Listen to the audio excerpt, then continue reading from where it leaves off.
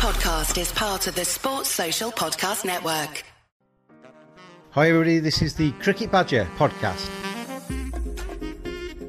Each badger marks the track with its own scent. His black legs are short but very powerful for digging. The name badger probably comes from the French word bêcher, meaning digger.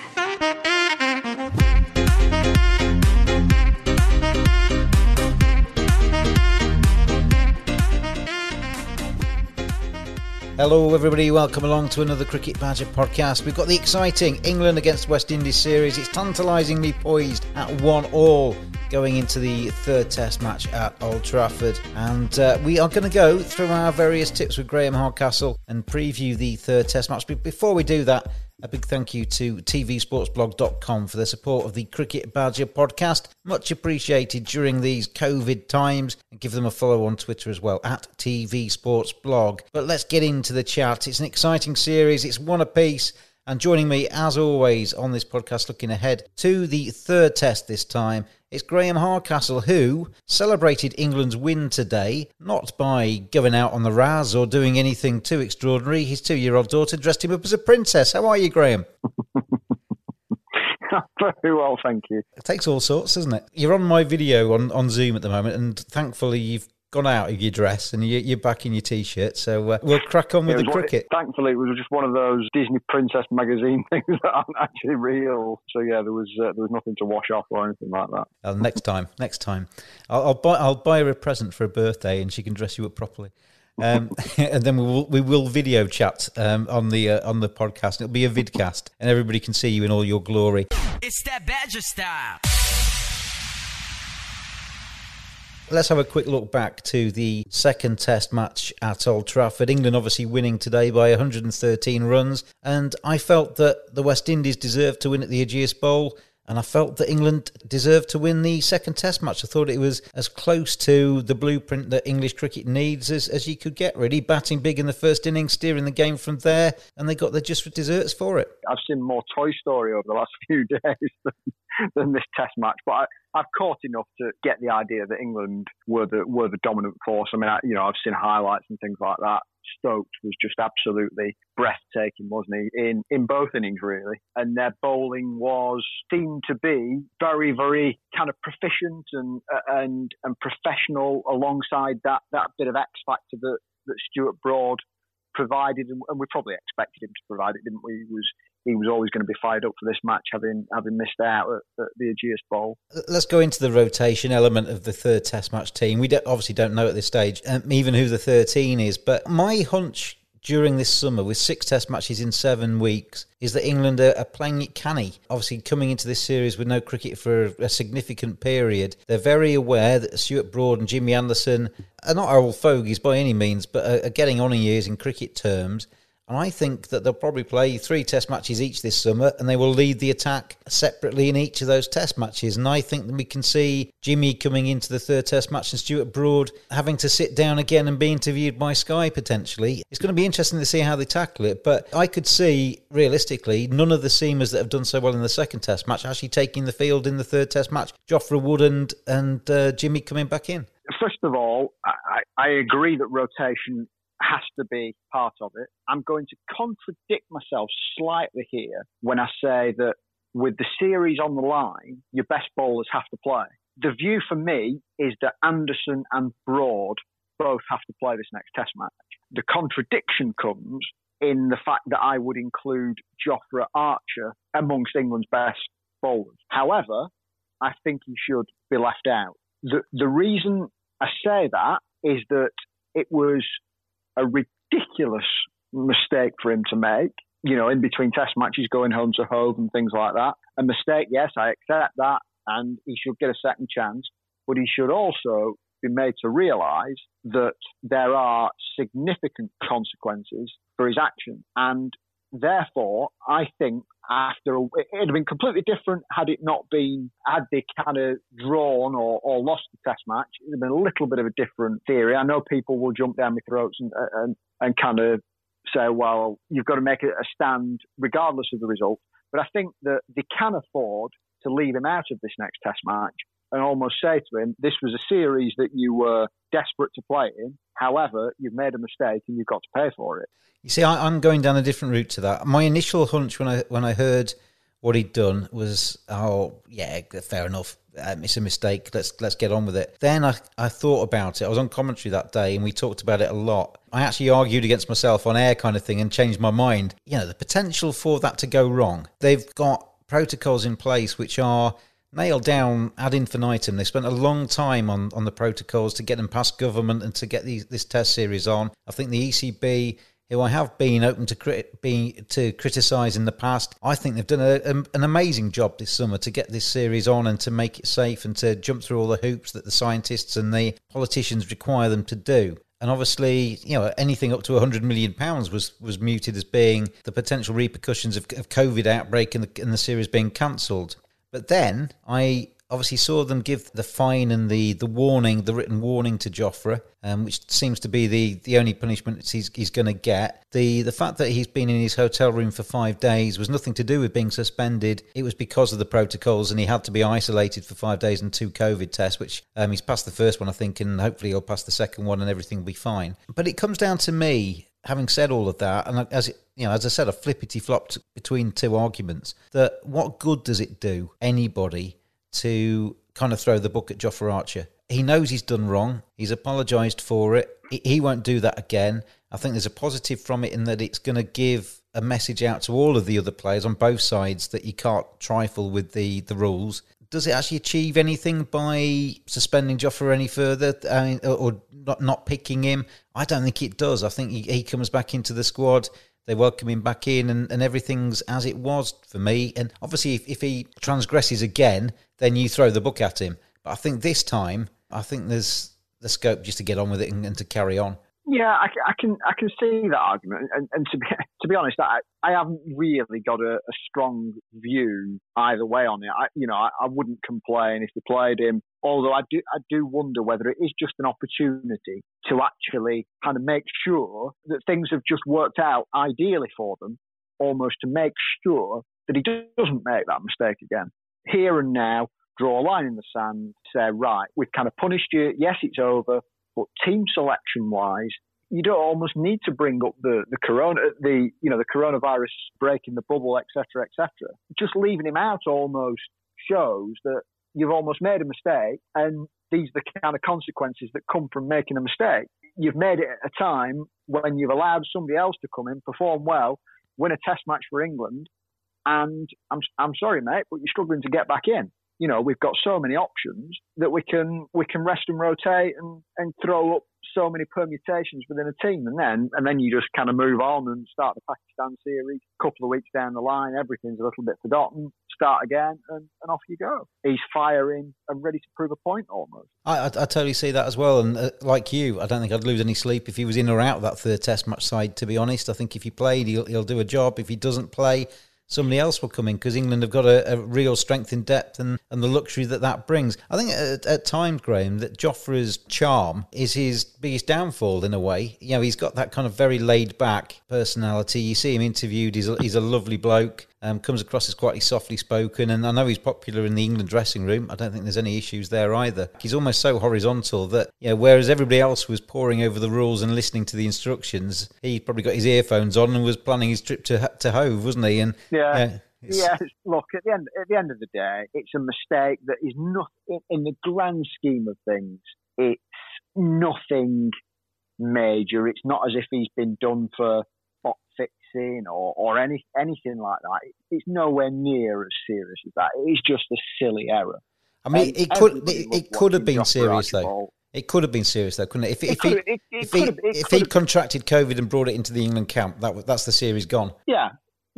But yeah, okay, fair enough. Yeah, it's I suppose with that kind of error, it's only really once the worst happens that you realise the gravitas of the mistake, isn't it? Because nothing's gone wrong, no issues have come from it. In a way, that's the good. That's almost a positive. It's the positive that they've got away with it in a way, or Jofra's got away with it, and it hasn't been worse. But the fact that it's been on all the papers, everybody's been talking about it. Jofra's been isolated for 5 days from the squad. It just rams it home for the rest of the summer to every single player in both sets of camps that actually this is serious what we've come into here. We need to actually maybe read some rules and actually listen in meetings and take it on, take it all on board. Otherwise, that could be me next time. Yeah. If you kind of match fix or spot fix or whatever, it's serious. Whichever way around you look at it, it's massively serious. This is a kind of minor mistake that could have boiled into something huge, but it hasn't done. The Cricket Badger podcast is brought to you in association with tvsportsblog.com. Excellent sporting content. It's well worth a look, and give them a follow on Twitter at tvsportsblog. Let's move into the actual scores from the Test match. Then England 469 for 9, which centred around Dom Sibley and Ben Stokes. Sibley 120, Ben Stokes 176. We saw a 40 from Jos Buttler as well, and a 31 not out at the end by Dom Bess. But what we got this time, Graham, that we didn't get last time, and we talked about on the last podcast, we got batsmen getting starts and taking root at the crease and staying there and going big. And, Ben Stokes is 176. Terrific innings, showing restraint. Dom Sibley showing those powers of concentration that we're starting to realise that he's got. It wasn't pretty. You're probably not going to rush out and buy a Dom Sibley England shirt with Sibley on the back and buy the video highlights of his innings, and because most of them are leave-alone shots. But they are massively important shots for an opening batsman, and it's exactly what England need at the top of the order. Somebody to be solid and somebody to lay that foundation so they can ultimately go on and get 469 or something like that. Doesn't matter how you get them, as long as you get them. Off-piste, like, we take a completely different sport, and my kind of football in love is Bolton Wanderers, and the glory days of Bolton Wanderers, my happiest times were watching them under the kind of Sam Allardyce leadership, when they bullied, battered and bruised the bigger teams. Yes, they played some good football, but it was direct. It was almost a kind of poor man's Liverpool in a sense, because they're very direct and at you, aren't they? And didn't bother me that they weren't playing amazing football. I just wanted results, and almost that is exactly what Dom Sibley has provided. He's provided results.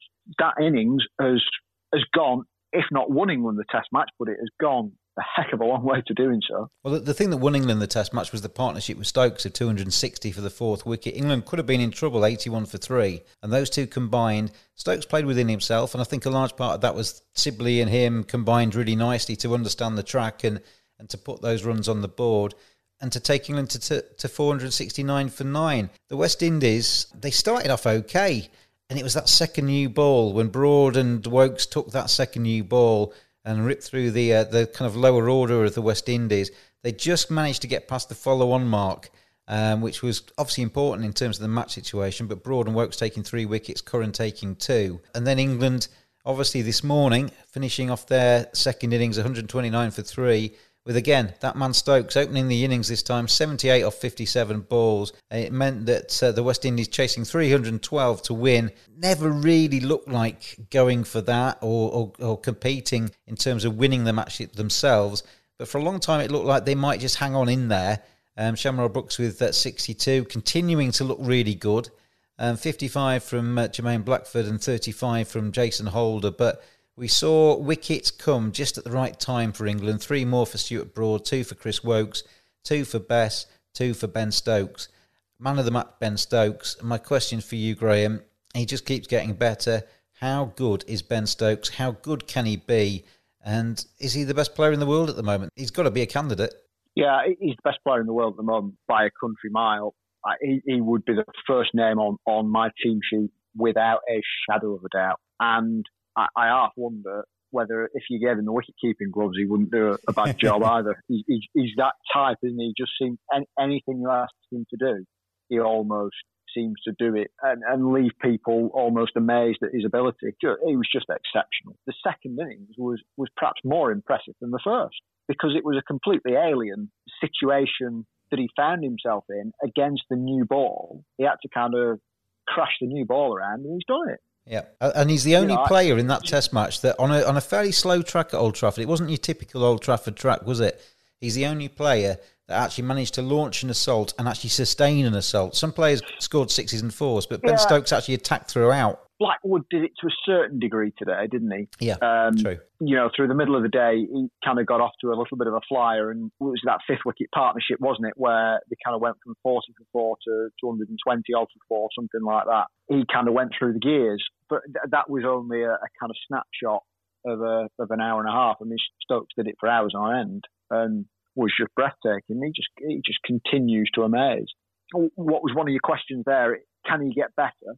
Well, if he can get better, it's going to be a hell of a watch, isn't it? And where he's come from as well, the 4 6s from Brathwaite, the Bristol incident, front pages of newspapers rather than back pages of newspapers. Some real lows for him over the last few years. And to come from there, I tweeted out earlier that, those kind of incidents could finish careers. You could go lose confidence and go out the game as a result of things like that. But he's taken those on the chin. He's kind of regrouped. He's obviously a family man as well. You listen to the guys in the England camp. He works harder than anybody else. He cares about the other people in there. He obviously leads from the front, and they all look towards him now as their inspiration. And I'm not saying he should be captain, but I think he's the perfect vice-captain.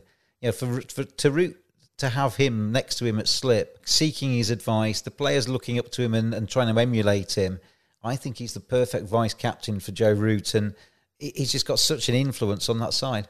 Let's not beat around the bush. I mean, he could do a fantastic captain's job if you gave him that job. However, I agree that he shouldn't be given the job. I don't mind Root as captain. I think he's an improving leader who has kind of overseen some excellent results, winning in Sri Lanka, winning in South Africa, things like that. I mean, last summer, yes, it wasn't a winning Ashes series, but it wasn't a losing one either, and he helped his team to kind of get the best out of that series they could in the end. So I have absolutely no problems with Joe Root as a captain, and I think that, with everything that Stokes provides to the team, at the moment he provides enough.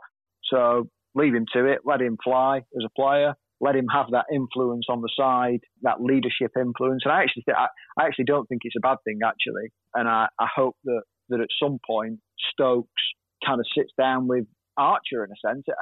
That wouldn't surprise me if that was a conversation, just to say, look, you've made a mistake. This is almost how you come back from things like that. I'm not comparing the mistakes, don't get me wrong, but both players have made mistakes, and Archer has to come back now, doesn't he? He has to show a little bit of what he's made of. That's one of the things Ben Stokes said in the week, wasn't it? That, the England team needs to rally around Jofra Archer and look after him a little bit, because, in these days of mental health being important, well-being of players, you can isolate somebody in a hotel room for 5 days and kind of knock on their door at the end of it, and they're basically a broken man almost. So they've got to kind of pay attention to that. Yeah, I mean, that's a very good point, and perhaps one I didn't really kind of consider when saying that maybe this isn't a bad opportunity to kind of ram home that idea that, you've made a mistake and these are the consequences for it. Maybe on that basis, mental health and all that kind of stuff, maybe it isn't. On the flip side of it, an opportunity to play him and to kind of lift him up a bit, really, at the earliest available opportunity. I mean, and you're quite right with Stokes. I mean, you don't have to be captain to be a leader, and he's a leader, isn't he? He's a leader, whatever role you put him in, and to make him captain, it probably wouldn't change anything he did at all. I think he's a massive positive influence on that England side, and I think it's a case of if it ain't broke, don't fix it. It's that Badger style.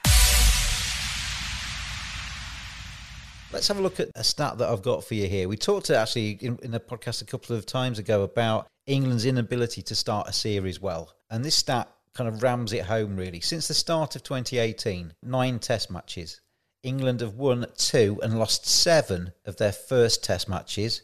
And then second test matches, they've won 5, drawn 3, and only lost 1 of the second test matches in a series. How do you explain that? That England are so bad in first test matches and then almost need that disappointment to galvanise themselves and bounce back in test match number 2? You could almost do with them losing a warm-up game, couldn't you? That'd be the answer, in a sense. I don't know. It's difficult to explain. I haven't really got an answer for you. It's a really strange stat. Something they need to sort out, because you're not always going to come back from losing positions, are you? It could be as simple as there's a 3-match series. You lose the first one, and then the next 2 test matches are heavily rain affected, and there you go, bam, you've lost the series.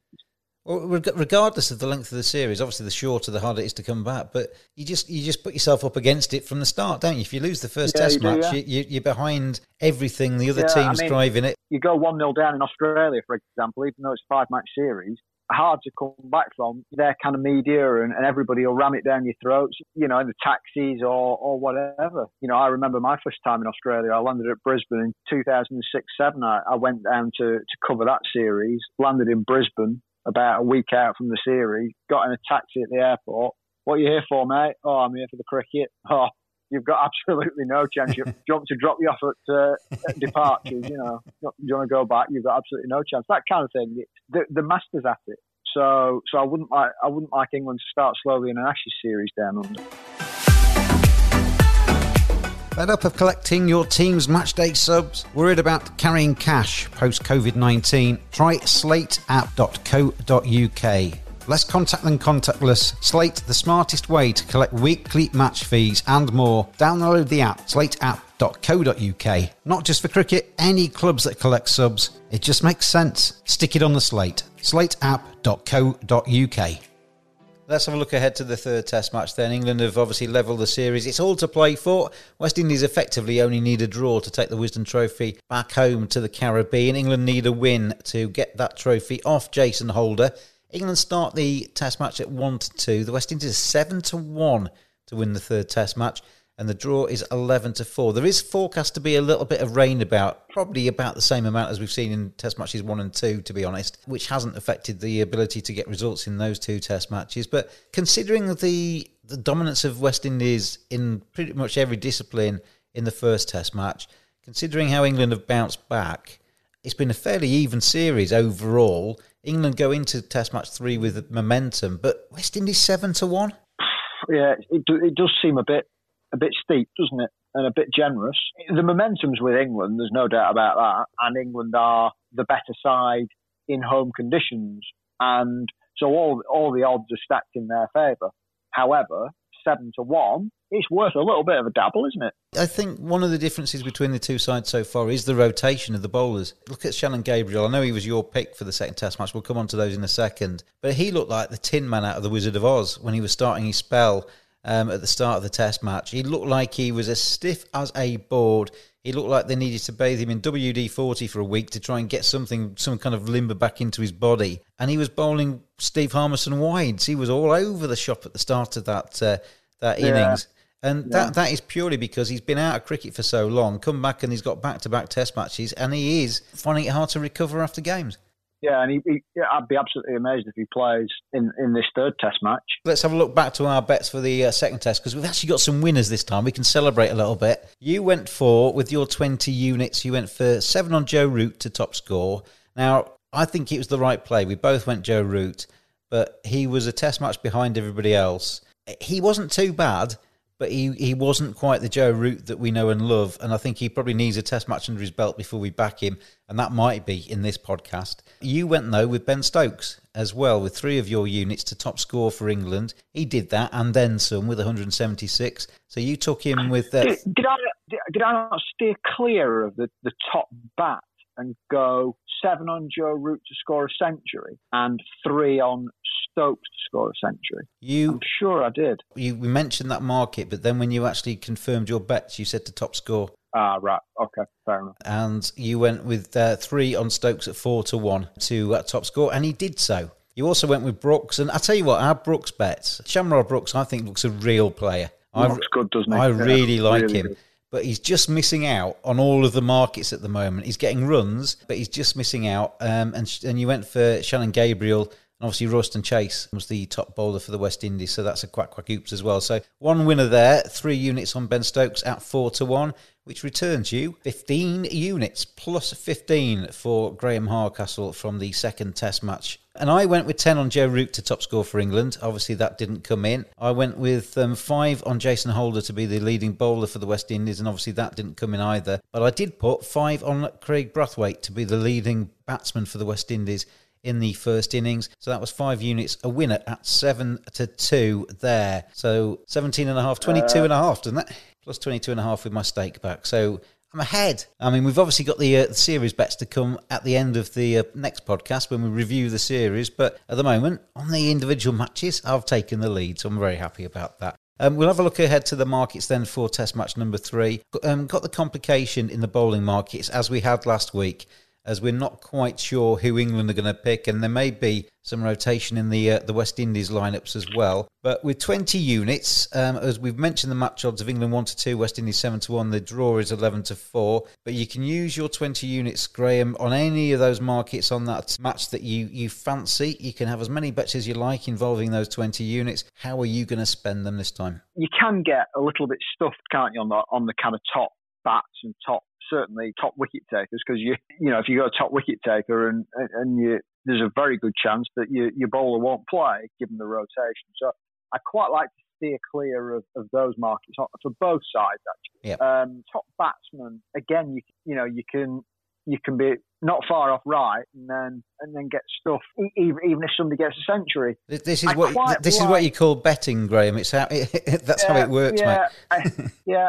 On that basis, I quite like the Joe Root to score a century in the match, because I wouldn't want him to score a century and then Dom Sibley or somebody like that kind of pips him by 2 runs. So at least you're kind of edging your bets in some way, aren't you? There, I fancy Root actually. I really do. To come good. That's it. 7-2 for Joe Root to score 100 in the match. How many of your 20 are you going to stick on that? I think I'll have 5, and then I'm going to go back to a bet that I had in the first test, and that was Shea Hope. He's looked terrible, hasn't he? Absolutely awful. Yeah, but I'm going to give him one last chance and go 2 units on him top bat. I mean, everybody's got a last chance in this series, haven't they, I suppose. But I'm not going to back him for the next time. So then I've got 3 units, haven't I? So that's Shea Hope. That's Shea Hope at 7-2 to be the leading West Indies batsman in the first innings. That's 2. I'll go for 5 on Joe Root, man of the match.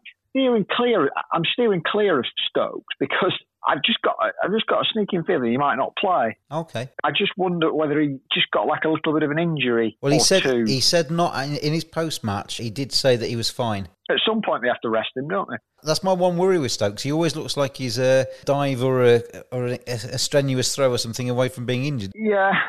Yeah, I wouldn't quite agree with that. I mean, he's a fairly robust individual. Yeah, but he always looks like he's limping or something's about to fall off him. Because he puts himself. He just does so much. Well, exactly. He puts himself about so much, doesn't he? But they've got to rest him at some point, and I just wonder whether they might think to themselves, "Well, we've got somebody like Chris Wokes who could kind of step into his shoes, bowl pretty well. Here's an opportunity to just give him a bit of a rest." Stokes, Root and co aren't playing against Ireland in the one day, as they've announced that squad, and Root they're not playing. They're going to be rested for a week.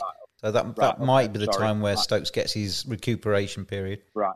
I'm still going to steer clear of Stokes. So I've got 8 left. I'm going to stick 5 on the draw. I think the rain may come a little bit more than you perhaps think. And then 3 left. Ooh, go. Come back to me. I'm running out of ink here writing these down. You've had that many. Come back to me. Well, I'm going to avoid the outright markets. I think England win, but 1-2 on a series where the West Indies have a puncher's chance. I'm not sure it's the sensible way in. It's not a big enough price for me, really. Going to go into the England batting markets. I went with Root last time, and I know this is kind of going along the same route as you, but I'm going to go, no pun intended, I'm not going to play the century market. I'm just going to play Root to top score.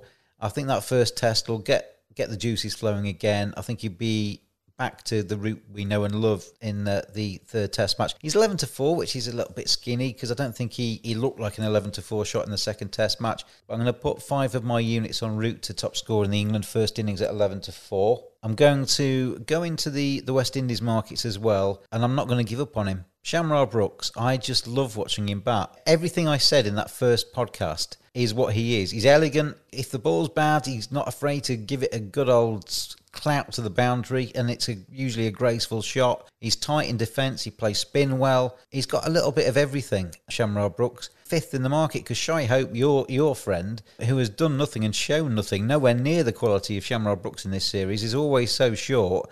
It pushes Brooks out. and that's got to make him worthwhile having a look at. So I'm going to have 5 units on Shamrock Brooks at 11-2, and I'm hoping that he gets a massive double century, and he also lands me the series market, because he's not too far behind in that one either. He keeps getting 50s, isn't he? Couple of 60s in this Test match. He got a few runs in the last one.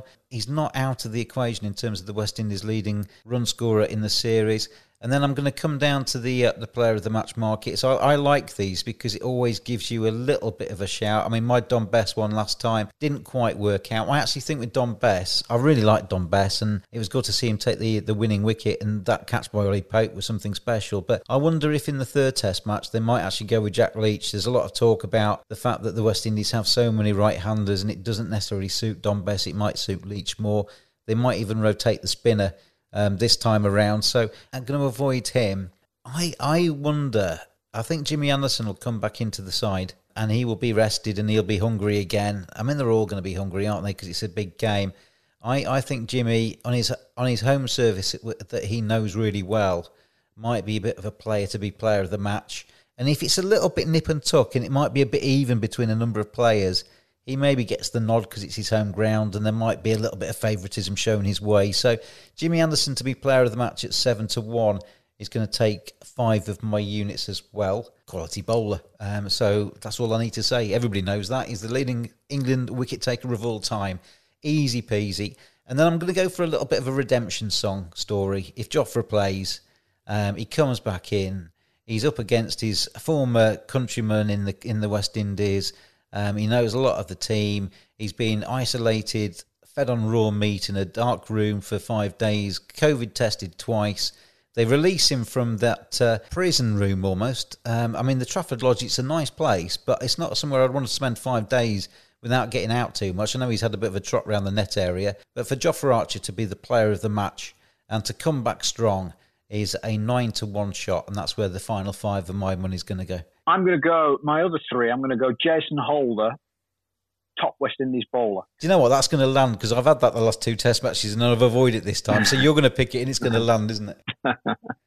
I just think that he's looked the most robust of the seamers.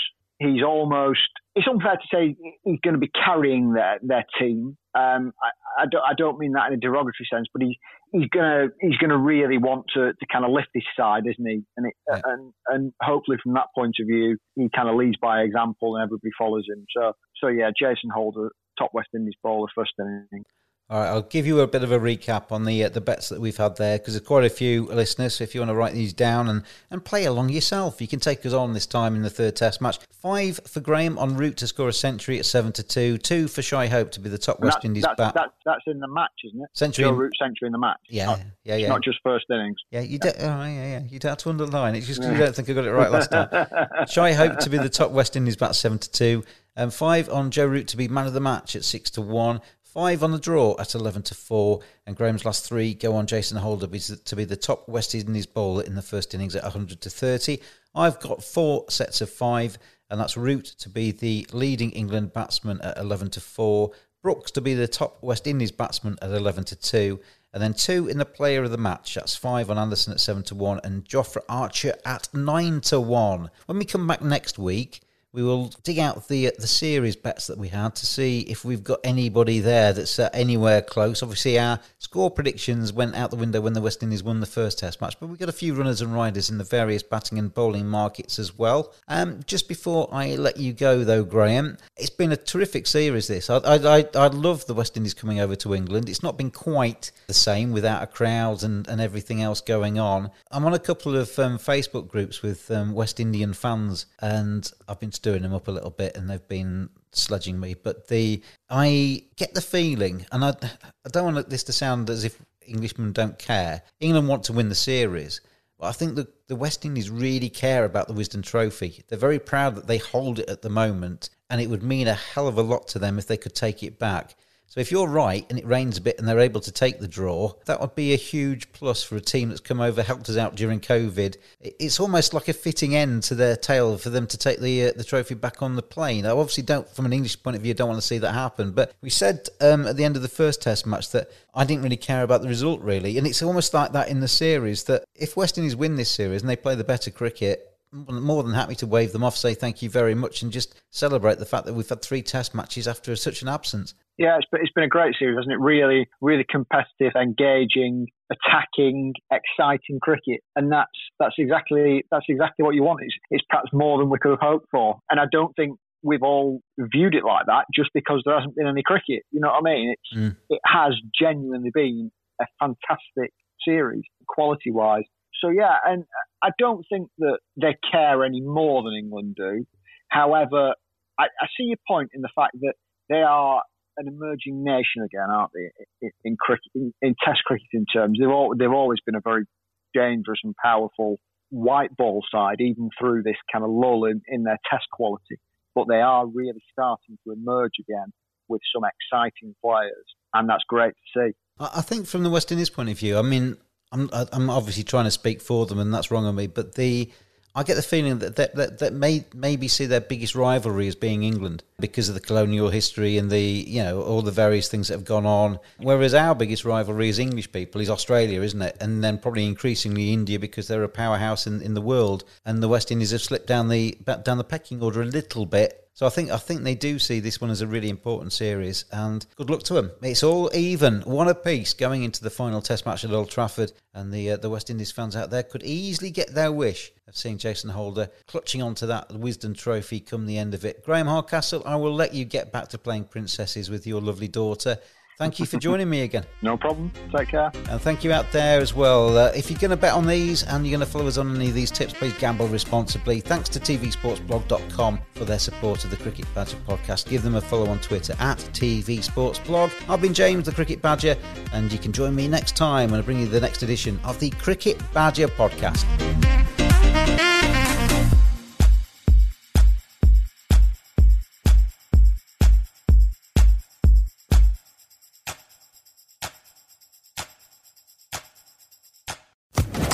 Social Podcast Network.